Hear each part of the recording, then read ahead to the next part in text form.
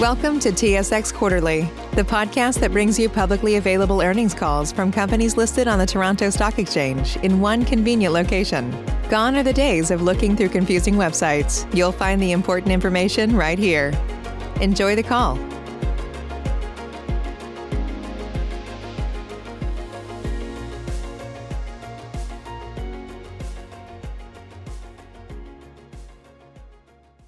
Good morning and welcome to the second quarter 2020 AGF Management Limited Earnings Conference. My name is Brandon and I'll be your operator for today. At this time, all participants are in a listen-only mode.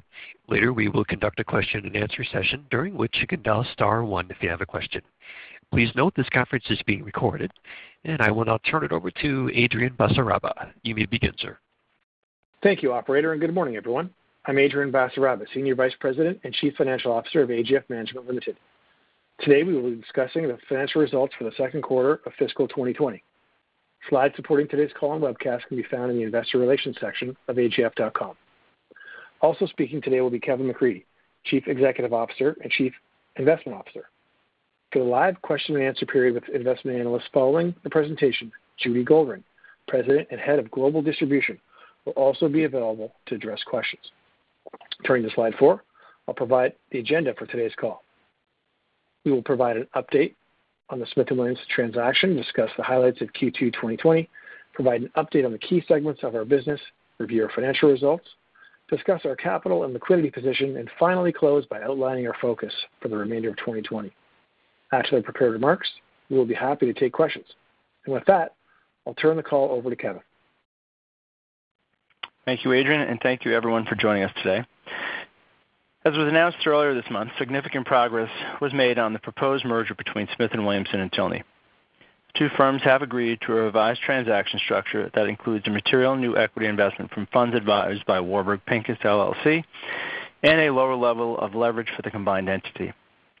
Under the revised terms, AGF expects to receive total cash proceeds of approximately $300 million, including dividends and distributions of $47 million. And this is approximately 2 times the current book value. The return on our investment gives us the flexibility to redeploy capital in a number of ways, including servicing debt repayment, funding future share buybacks, and continuing to invest in new areas of growth. The revised transaction structure will require approval by the relevant regulators, antitrust authorities, and Smith & Williamson shareholders. Allowing for the process of receiving these approvals in the current environment, the transaction is anticipated to close in the second half of the year. Moving on to slide 5, we will discuss highlights of Q2 2020. During the second quarter of 2020, we continued to execute against our strategy and stated goals. I'll begin with some highlights. Given the COVID-19 situation, nearly all of our global staff worked from home this quarter. We experienced no interruptions to our business operations, and in some cases, we are performing at a higher efficiency level than pre-COVID. We have also increased our lines of communications with our strategic partners, clients, and prospects globally, delivering timely market updates and information about our products through a variety of digital channels, including AGF.com, weekly conference calls, webcasts, and direct-to-client emails. Our private alternatives business reached another milestone with the final closing of the Instar AGF Essential Infrastructure Fund II, which raised approximately $1.2 billion in aggregate equity commitments. AGF is a finalist at the Wealth Professional Awards in 4 categories this year: Fund Provider of the Year, Employer of Choice, CEO of the Year, and ETF Champion of the Year. Winners will be announced in September. We remain on track to meet our SG&A guidance of $180 million with the potential for further savings due to the impact of COVID-19. The board unanimously confirmed a quarterly dividend of 8 cents per share for the second quarter. Starting on slide 6, we'll provide updates on our business performance. On this slide, we break down our total AUM in the categories disclosed in our MD&A and show comparisons to the prior year. AUM ended the quarter at $36.3 billion. Mutual fund AUM decreased by 2%. I will provide more color on our fund business in a moment. Institutional, sub-advisory, and ETF AUM decreased compared to prior year, mainly due to the redemptions we addressed in previous quarters. While COVID-19 has caused a modest slowdown in RFP activity, we continue to see strong interest in our global sustainable growth equity and emerging markets equity strategies. Performance for our global sustainable growth equity strategy has been stellar. exceeding the benchmark by well over 200 basis points on a 1, 3, and 5-year basis. Under Regina Chi's leadership, performance of our emerging market equity strategy has also improved and will approach the 3-year mark this fall, which is key for the institutional channel. For our ETF business, our suite of liquid alternatives continues to attract interest. During the recent market downturn, investors saw firsthand the benefit of diversifying their portfolios with our liquid alternative products. At the peak of the downturn, while the S&P was down roughly 30%, our market-neutral anti-beta strategy performed as expected and produced positive returns in the mid-teens. Our global infrastructure ETF, which is available in both Canada and the U.S., has also attracted positive press coverage. We anticipate strong demand for these products over the long run. We view alternatives as a spectrum, ranging from liquid alternatives at one end to private alternatives at the other. Our alternatives business, including liquid solutions, totals over $3.3 billion in AUM to date. Our private alternatives AUM reached $2.9 billion this quarter due to our latest fund, which raised considerable capital from institutional investors in Canada, the United States, Europe, and the Middle East and Asia. Fund 2 achieved an 80% participation rate from existing investors, reflecting the team's focus on building long-term relationships with its limited partners, and has already deployed approximately 35% of its capital to high-quality investments in the United States and Canada. Turning to slide 7, I'll provide some detail on the mutual fund business. As indicated on our previous earnings call, COVID-19 has introduced unprecedented uncertainty and volatility to global markets. Unsurprisingly, the Canadian fund industry reported net redemptions of $15 billion in our latest fiscal quarter, compared to net sales of $500 million positive for the same period last year. In this challenging environment, our retail fund business reported net redemptions of $93 million, compared to net redemptions of $169 million in Q2 of last year. As we disclosed on our previous earnings call, we had net redemptions of $65 million up to March 24th. For the remainder of the quarter, we had net redemptions of $28 million. We are also seeing days of positive net sales in June. Despite working from home for most of the quarter, our retail team remained very active, conducting over 80 client events and reaching out to thousands of advisors. In May, we held a virtual event to help advisors navigate the rapidly evolving world of digital client engagement. This event was attended by close to 1,400 advisors. Overall, our level of client interactions is up 15% versus normal run rate. Our investment management team has also been heavily involved in supporting our clients by providing expert insights and thought leadership. Our weekly market update calls, which started the week of March 15th, consistently attract over 750 attendees across retail and institutional channels with participants from Canada, the U.S., Europe, and Australia. Before I return the call back to Adrian, I want to give a quick update on performance. AGF measures mutual fund performance by comparing gross returns before fees relative to peers within the same category, with the first percentile being the best possible performance. This is a slight modification from last quarter, where 100 percentile was used for the best possible performance. We target an average percentile ranking versus peers of 50% over 1 year and 40% over 3 years. As of May 31, 2020, our average percentile ranking over the past 1 year was 49%, and our average percentile ranking over the past 3 years was 56%. With respect to our ETFs, 80% of our Canadian-listed ETFs have outperformed their peers year-to-date, and 67% of our U.S.-listed ETFs have outperformed their peers year-to-date. With that, I will turn the call back to Adrian.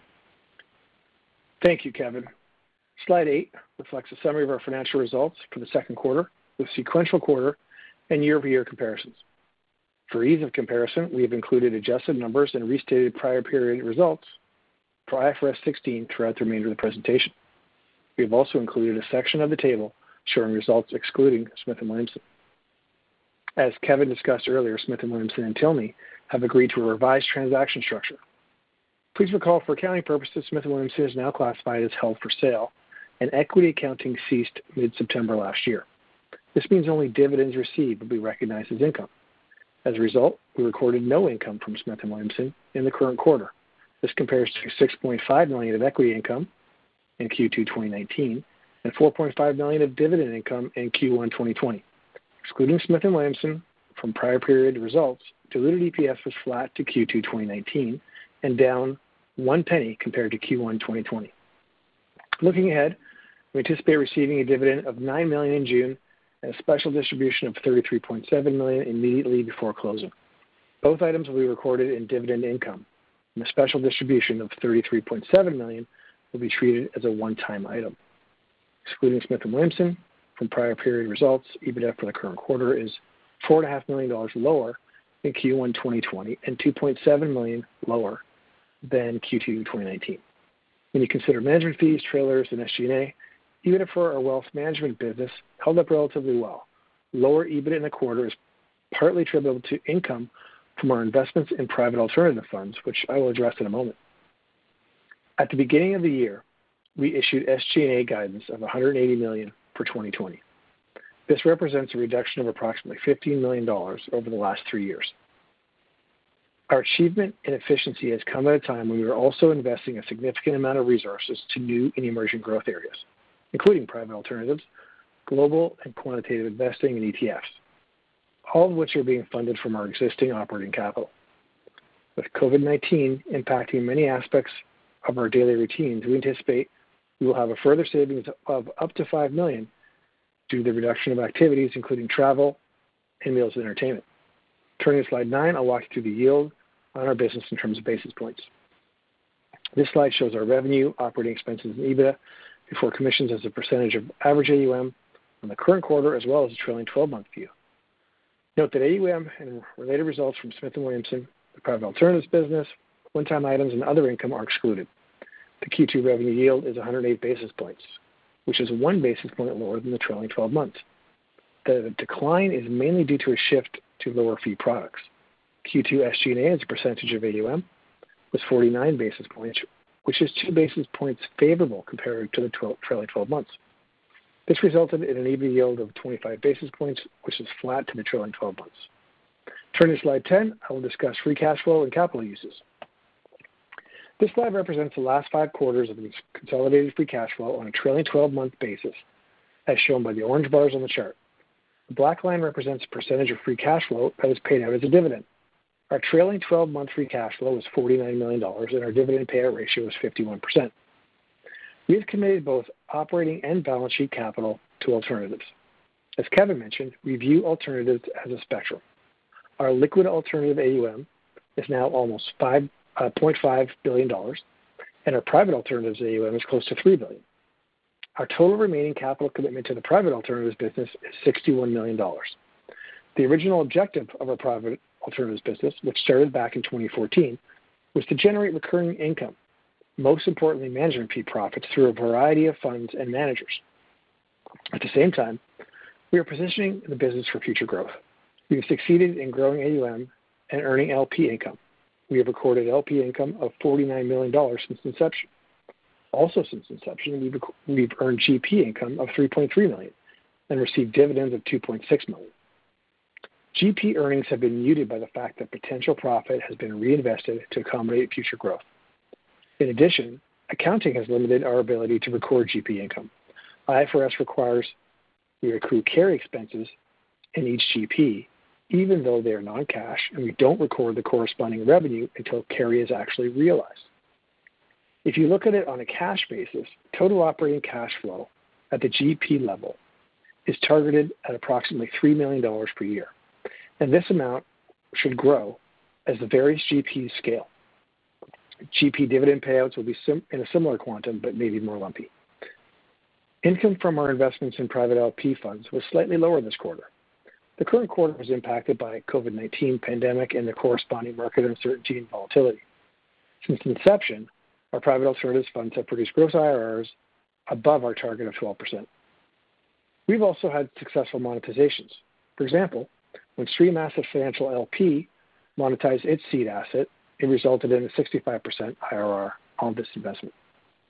We are committed to growing within the alternative space. We believe market dynamics will continue to drive assets into differentiated products that provide negative correlation, enhance returns, and increase income levels.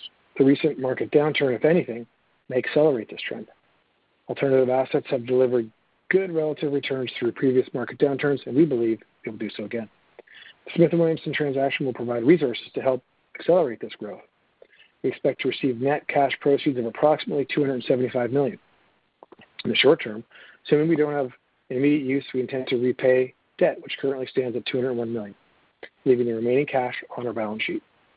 We would also relever if we uncover compelling opportunities to grow.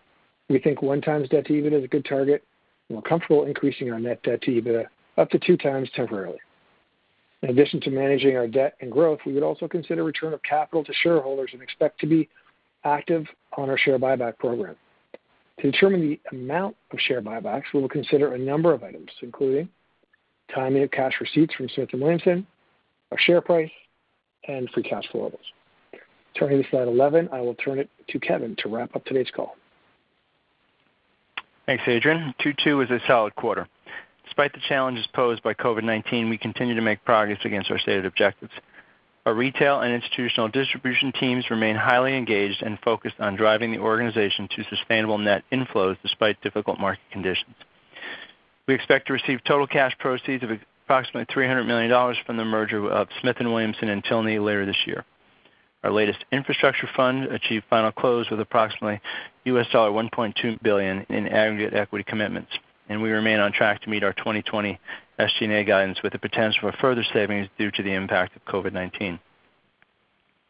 The pandemic has introduced uncertainty and volatility to global markets and economies and has resulted in material disruptions to businesses globally.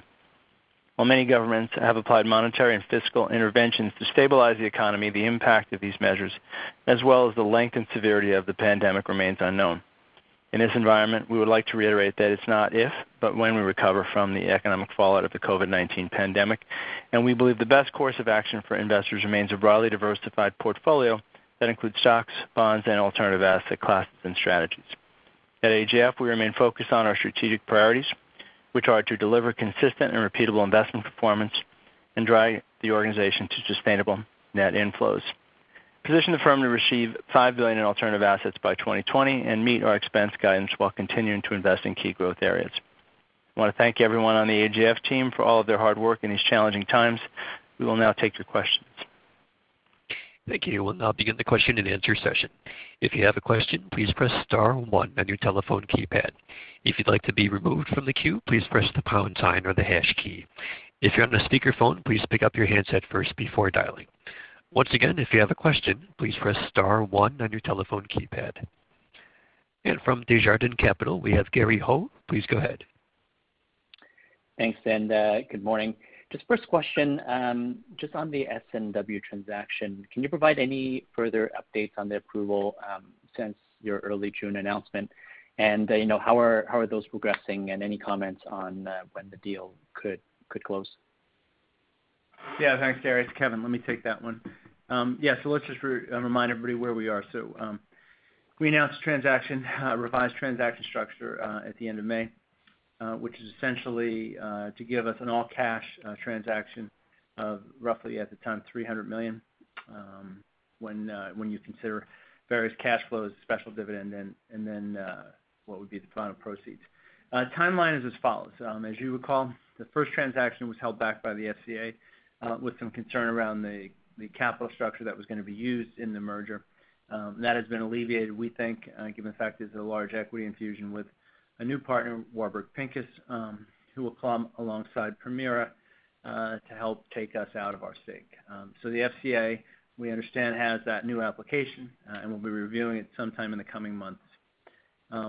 As soon as that is approved, we'll take that to shareholders, where we expect to, again, it's a very similar transaction for them, so we don't expect any issue there. And then finally, it'll have to run through the EU and a few other jurisdictions, antitrust approvals. But given that the combined entity doesn't do any real business outside the EU, we don't expect there to be a hurdle there as well, which puts the timeline still back into the early mid-fall. Okay, that's helpful. Thanks. And then maybe just further, assuming the deal closes, and you guys sound pretty confident, you've said before the balanced approach, and you guys just outlined that buybacks, debt repayment, and investment for growth. And then just on the buyback piece, Kevin, stock had a bounce since the news. How do you think about, the share price today, and how aggressive might you be with the buyback? Yeah, we've been in a blackout because of the transaction for quite some time. We had a narrow window that opened in the spring, where we were active in one of our employee benefit trusts, where we bought 750,000 shares. I think the average price was somewhere below 3.5. We still think the stock looks attractive here. You can also note that while that window opened, a large number of senior management purchased shares in the open market at that time, which should tell you something what we think about the valuation as well. So as we go forward, obviously we will be looking to add more or take down more purchases of that, but we're also cognizant of market volatility and cash flows right now until we get through the S&W transaction. So again, nothing has changed there, but given obviously price sensitivity, we would agree it's an attractive level. Obviously, initial proceeds will be used to pay down debt immediately. So think of us being net cash after the transaction.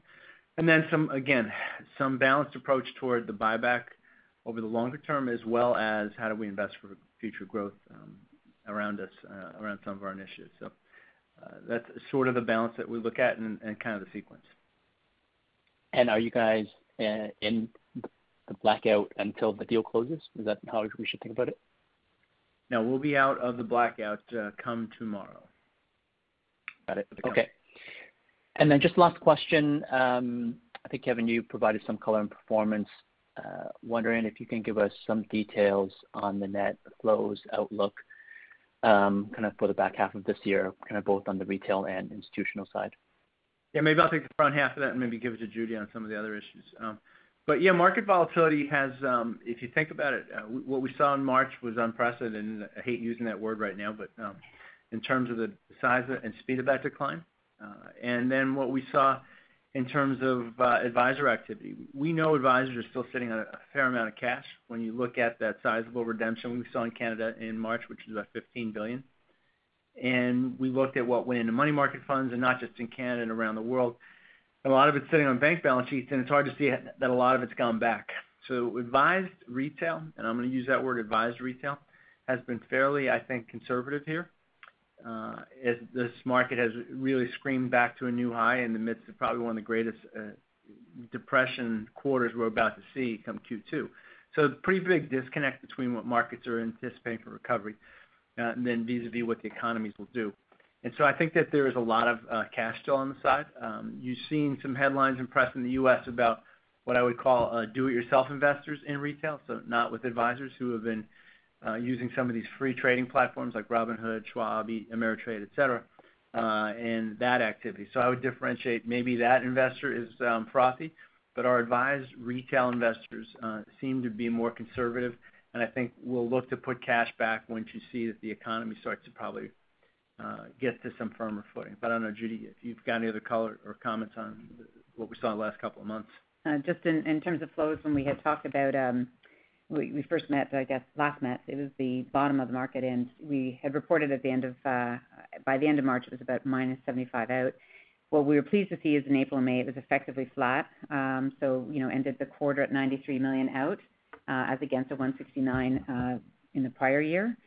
So we were pleased with the performance, I think, through to the end of Q2. As we look forward into June, we're sort of sitting currently at modest net redemptions, better than last year. At the same time period. And as we look forward, with continued high volatility, summer months coming, and with so much money on the sidelines, we are starting to see some cash come back in the marketplace. And we're very confident about our product lineup, which has seen some products that have stellar performance. We expect to be on the receiving end of when that money comes back into motion. In terms of institutional, we're seeing, again, more uptick in terms of RFP and RFI activity going into the next quarter. And again, we have products that we believe will be well situated to be on the receiving end of that money in motion.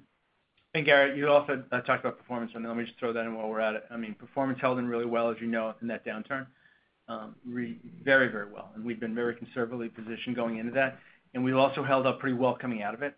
So I think we navigated both sides of both the slide and the rally pretty well, which I think sets us up okay on the retail side as we move forward. Okay, great. Thanks for the color. That's it for me. From RBC Capital Markets, we have Jeff Kwan. Please go ahead. Hi, good morning. Just wanted to go back on the Smith & Williamson deal, Kevin. How would you describe your level of confidence that the deal will close in its current form? And And how would that level of confidence in terms of getting the required approvals differed, if at all, versus how you would have felt when the original deal was announced? Yeah, Jeff, good question. I mean, I think in the beginning on the original deal, there was always a concern about the amount of leverage from our part. That's why if you look at the structuring originally, we had opted to take most of the cash in that transaction. We also know that given that the FCA has been on side most of the way as we brought along a new equity partner, that hurdle, I think that was really the issue there. The central issue has been mitigated. So I'd say that's part one of that.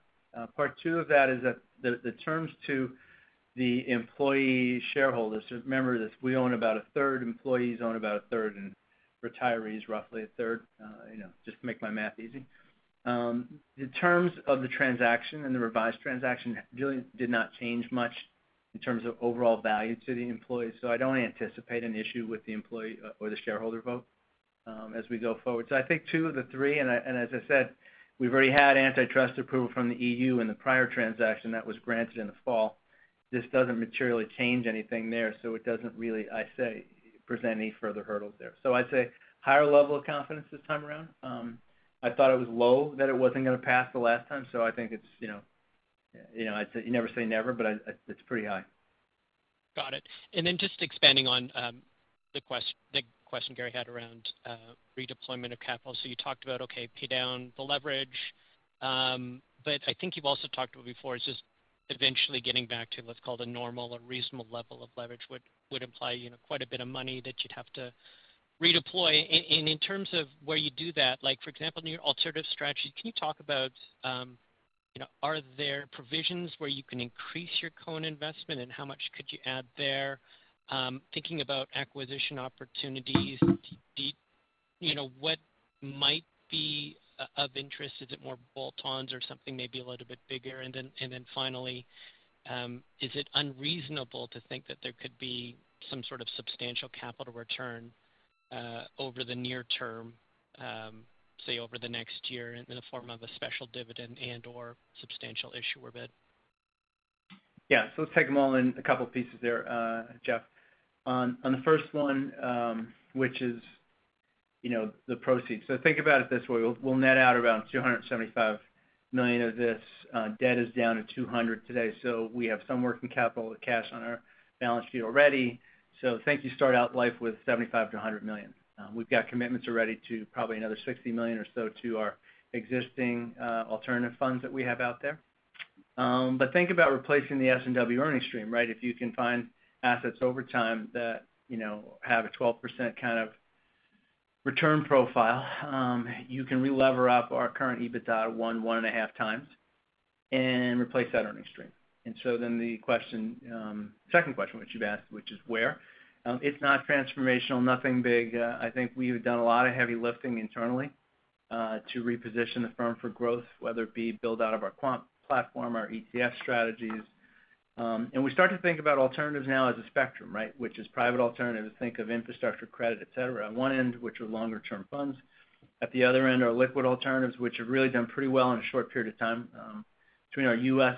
liquid and Canadian liquid ETFs, liquid alternative ETFs, we're already approaching $500 million in a short period of time. So at the other end of the spectrum, that's attractive. And so we think of that whole spectrum, whether it's daily liquid or longer-term private or some hybrid in the middle, as really a place where we can grow and think about seeding other partnerships, other joint ventures, other things over time to help us get there. So don't think of something large and transformational. Think about something that is really centered around that spectrum of alternatives in different ways to help us what we see as a pretty good growth part of the investment business. And then lastly, there might be some tuck-ins. As you know, we did FFCM to get the capabilities that we have today to be able to do some of the market-neutral strategies within those in those ETFs.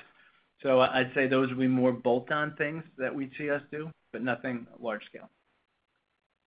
Okay, and then just on some sort of special dividend, substantial issuer bid potential. Yeah, I mean, I think it's, as I said, it'll be a balanced approach. I think the board obviously looks at all alternatives for this. It's hard to see a special dividend. I wouldn't rule anything out, but that's not something we're talking about. We'd rather take that money and use it to grow the company organically in the future. Everything else obviously would be stock price dependent. Got it. And just my final question was for Adrian. You know, with respect to the $180 million in SG&A, and flagging that both in the quarter and maybe perhaps going forward, given COVID-19, some reduced expenses. Can you, do you have a ballpark of you know, what that might look like through the second half of 2020? And then on an annualized basis, would any of that be kind of thought as being permanent, or is it really more of a temporary, you know, reduction of expenses? Yeah, thanks for the question, Jeff. Yeah, as I said in my remarks, we've worked our expense base down to $180 million, and that's our guidance for the year. That's a $15 million reduction over the course of the last couple of years. And if you look at the expenses in the quarter of around $40 million, that's $5 million favorable to the guidance. But what I will say about that is some of that's timing. Some of it is related to stock-based compensation, which will reverse. And so, and we've always said that SG&A can vary quarter to quarter. So we try to point people to the annual numbers. And so we're reiterating our $180 million expense guidance for 2020. We don't change it kind of mid-year, or we tend not to. But we think that expenses will likely come in a little bit lower. We think it's trending towards 175 for 2020. So I would look at that 175 for 2020, and you can impute what the remaining quarters are. But again, quarter to quarter, they don't always come in, perfectly divisible. And if you look at the reason for the savings that I just mentioned, there's just some natural reduction from COVID-19. Things like meals and entertainment, hiring is a little bit harder to do in this environment. And then we're just being very prudent with expenses because we're in an uncertain time. Okay, so essentially it sounds like the reduction of expenses in a normal period, if that's what 2021 looks like, these reductions are more temporary than anything to be permanent. Well, I would say that 5 million of them are kind of are permanent insofar as they get us to the 175, but the timing is more so like Q2 versus Q3 or 4. Got it. Okay. And then as far as next year, we'll deal with that at the end of the year. We don't start giving guidance for next year until Q4. Okay. Hey Jeff, it's Kevin. The other thing I'd add is even if we found a vaccine tomorrow and everything came back to normal, I still think there's some secular change to every industry, including ours, about what we've learned through this that will have a natural reduction to that SG&A line that we all don't have a handle on yet. So I wouldn't classify it all as temporary. Some of it may be structural in nature and go forward. But it certainly has helped us take the 15 out the last couple of years when we got into this, that we didn't have to do anything drastic. And in fact, we can actually start to think about the future in a more disruptive, positive fashion for our expense base. Got it. Great. Thank you. From BMO Capital, we have Tom McKinnon. Please go ahead. Yeah, thanks. Good morning, everyone. A couple questions, one on flows and one on tax rate. Page 13 of the MD&A mentions mutual fund net outflows of $498 million, but you mentioned there are $93 million if you exclude some non-recurring institutional flows. The gross sales that's comparable to the 498 net outflows is $560 million. How should we adjust the gross sales for mutual funds to reflect the non-recurring institutional flows? Thanks, Tom. So I think the 498 you're looking at is last year's. Yeah, what's the 93 was adjusted to something? Was adjusted from something, wasn't it? No, I don't think so. Where we do have institutional or sub-advisory retail, 93 is unadjusted, but where we do see... Oh, pardon me. Okay, maybe, yeah, sorry. I'm sorry about that question. So I was just looking at the wrong one. Okay, I'm fine with that.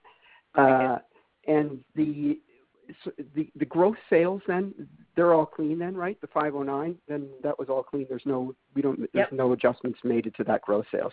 Sorry. And then the question would be then, is there any traction? Where do you see the traction that you're getting on those gross sales? in the quarter? Yeah, I mean, really, well, first of all, we've commented that a lot of investors are sitting on the sidelines, but to the extent that we are looking to people coming into it, it's interesting. They've been really focused on global mandates. We have a Fund Grade A award winner, AGF Global Select, which has stellar performance. It's been attracting a lot of flows. We're seeing a lot going into our fixed income, again, I think driven a lot by its good performance in the AGF Total Return Bond Fund and class. Our liquid alts have been doing very well. We do, from a retail perspective, look at not just the mutual fund side, but also the ETF flows, and we're seeing positive flows into particularly the couple of the products, the anti-beta strategies that we started last year, and we've seen assets flow in there in quite, in short order. I mean, it's been quite impressive on our side. And then finally, the GSG space. We've been really, again, very good numbers on that mandate, and it's an area that's of great appeal to investors right now, and so we're seeing some flows into that. All right. And if we were to adjust the gross sales from last year for any of those non-recurring items, how should we look at that? I might have to get back to you on that off the top. I'm not sure. Yeah, we're just looking for the trend in gross sales here. So yeah. I think there were some adjustments made to the second quarter of 2019. So, just trying to down 9% year over year, just as printed in on the MD&A. Should we be looking at something like that, or was the change in the gross sales more? I'm not sure I'm understanding the question. I mean, I don't think what I can do is get back to you on the gross sales numbers. As I said, if there were any adjustments, I'm not aware of it off the top. But if you can just bear with us, we'll get back to you on that. I think what you said in the second quarter of 2019, the net outflows were 498, but excluding some non-recurring items, the net outflows were 169. So I'm just wondering, how should we adjust the second quarter of last year's gross sales, just so we get a handle as to how gross sales are trending? Yeah, so our gross sales are clean. I mean, gross is gross. We don't do anything. What we will sometimes do on redemptions, if we're looking at pure mutual funds, we may take out sort of an institutional price Series O large redemption, and sometimes that occurs on the redemption side. But if you have a particular quarter you want us to compare, or if it's an annualized number, I would have to get back to you on that. But gross is clean. Okay. The gross seems to be clean. Okay, that's good. The second is with respect to the tax rate. Maybe, Adrian, what should we be thinking about in terms of the tax rate? I think it was in the area of mid-20s in the quarter, but it was 19% last year in this quarter. How should we be thinking about the tax rate? I think going forward, 22% is a good number to use. And then, part of the reason that our tax rate is lower than our statutory rate is because of the Smith & Williamson earnings, which we get in a tax preferential manner. And of course, the 22 is excluding the effect of the special dividend. But then after we, no longer receive that income from Smith & Williamson, you'll see our tax rate, next year go closer to our statutory rate. Okay. And then finally, what's the feedback really just from advisors in this environment? Are you finding that they are actually more or less productive? Like maybe any sort of commentary with respect to that? Yeah, if you don't mind, I can start on that. It's been interesting. We found an amazing high level of activity. Our retail activity in terms of webinars, phone calls, interactions has gone up by 15%. Just in the short time period of the last couple of months. In the initial phases, I think advisors were looking to have engagement and looking for information. We do obviously lead with a lot of thought leadership pieces, and that has been really well taken up. We have weekly calls, et cetera, and so the interactions were quite high. There may be now, as we're getting closer towards summertime, a bit more fatigue settling in. I think people get a bit zoomed out, if you will, on these WebExes, et cetera. But at the same time, the opportunity set really is providing solutions to advisors, giving them thought leadership and giving them indications of where the market's going, and then, continue those interactions. And so we're still seeing a high level of activity and engagement and much shorter but punchier kind of interactions, which are really effective, I think. So I don't know, Kevin, do you have any other comments? Yeah, I think, listen, we're all adapting, right? We're sitting here almost I guess we're heading for our firm almost 4 months in, right, to being work from home. So we're all making tweaks and adjustments to it. The retail world won't be any different, Tom, right? There are going to be some advisors who will obviously pursue a flex world on the way back in, right? Again, unless we actually get to a true therapy and a vaccine, it's hard to see anything more than 20% of the downtown core of any major city coming back into a building. And so I think a lot of the behavioral change we're going to see is going to be here for a bit. I think the ability to have the use of digital tools and digital marketing, which a lot of spend that we did the last couple of years has been a big advantage in this.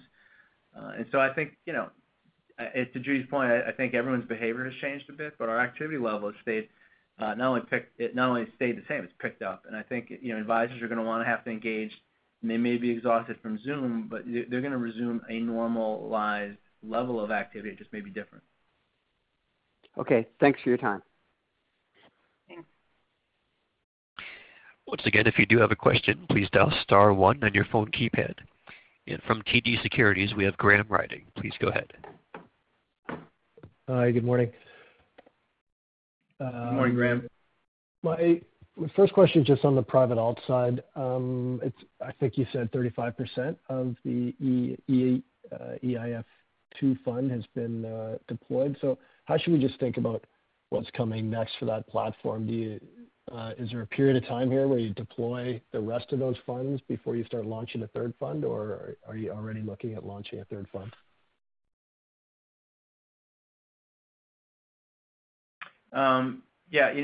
Obviously we have to get that deployed. This is actually a good opportunity to get that deployed, though. Think about assets being where they are around the world today. Infrastructure assets, though, especially the ones that we tend to invest in, tend to have differentiating capabilities, differentiated business models. They tend to withstand these type of events better than certain other asset classes. So, the opportunity set is probably to be able to invest in an environment like this is pretty good. But obviously, that's going to take a period of time. Okay, understood. And the capital that you've committed or invested, I think, is $207 million behind that platform. How should we think about, as you move towards that $5 billion target, what's the total amount of capital that you think you would need to sort of co-invest or commit behind that?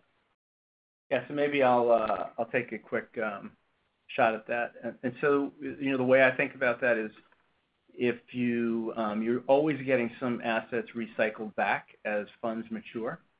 And so, look at today, we have probably $60 million, I think that's probably right about what we have left on the current funds that we are in, committed. And so as you commit to a new fund, other funds are starting to mature. My guess is, and Adrian and I have done some modeling on this, at any given time, that number could be upwards of, north of 200, but it's not significantly north of that because, again, you're always getting some flow of funds back through it. Maybe, Adrian, do you have a different view on that? No, not at all. I mean, precisely to your point, Kevin, we've already had a couple significant monetizations. Plus, you have to also account for the fact that when you make the investments in these private alt LPs, there's a lot of cash flow coming back to you just in the form of recurring distributions from the LPs. So if you look at the total amount that we commit, we'll never get to that number invested. And maybe just add, the point that the earnings from the LP investments are great, and we also enjoy the cash flow from them. But the primary purpose of the platform is to earn recurring management fees, right? So the reason that we make these seed investments or support the launch of these things is to earn recurring management fees. So that's really what we're focused on. Okay. Yeah, I was just trying to connect it back to the proceeds that you get from Smith & Williamson, how much is going to be essentially excess versus what you may need to further deploy behind that private alt platform. And I think maybe the point you can take from that is that we can grow across the spectrum of alternatives just by kind of continually redeploying stuff as it matures or monetizes, without significantly increasing the total amount that we've got invested in seed at any given time. And I think Kevin gave some good guardrails as far as what we see over the coming years. Okay. I think I understand that. And then there was some commentary around just your revised performance targets. Did you lower your 3-year mutual fund performance target from 60% to above median to 40%? No, what happened there, Graham, is we got some feedback from everybody. Because remember, we were struggling last year and we suspended it for a while to figure out a better methodology. And so think of it, it's just flipped, right? So what we're saying is we want to have our comp books to be 40% in the top 40% of assets. Or in other words, think of it as if median's the middle, 60 is the third quartile, 40 is the second quartile. We're saying that over 3 years, we'd like to have the bulk of our assets in the second quartile or better. Okay. Literally just a flip, and that was based on some feedback we got from folks. Okay. That's it for me. Thank you very much. And we have a follow-up from Desjardins Capital from Gary Ho. Please go ahead. Thanks. Just a quick one. Just the fair value adjustment and other income line that was a little bit lower this quarter. Adrian, can you kind of give us some color, like looking out? Should we revert back to kind of the normal level, and how long would that take?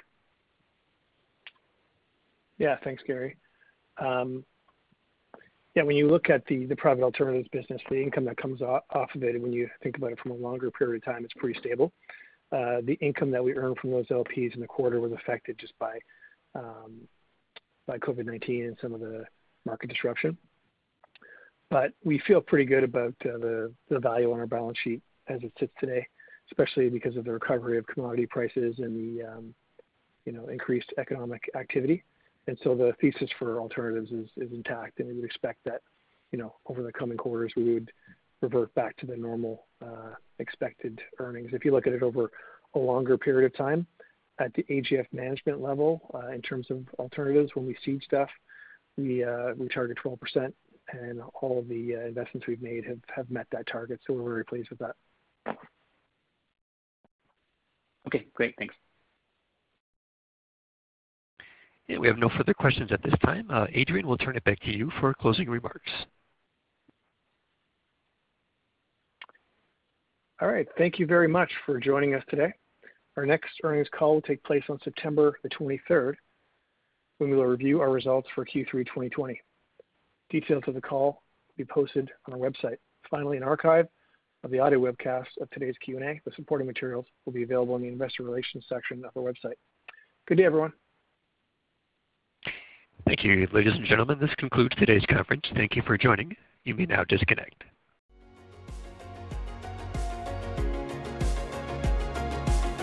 Thank you for listening to TSX Quarterly. If you enjoyed the cast, remember to leave a good rating. And remember, for any additional inquiries, please consult the company's Investor Relations section on their website.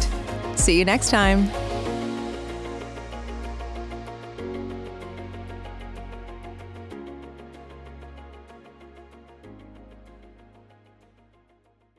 BetMGM has an unreal deal for sports fans in Virginia. Turn $5 into $150 instantly when you place your first wager at BetMGM. Simply download the BetMGM app and sign up using code Champion150. Then, place a $5 wager on any sport. You'll receive $150 in bonus bets, regardless of your wager's outcome. And if you think the fun stops there, the king of sportsbooks has plenty of surprises in store. Check out daily promotions, same-game parlays, live bets, and so much more. Download the app in Virginia today and get $150 in bonus bets instantly from your first wager. Only at BetMGM.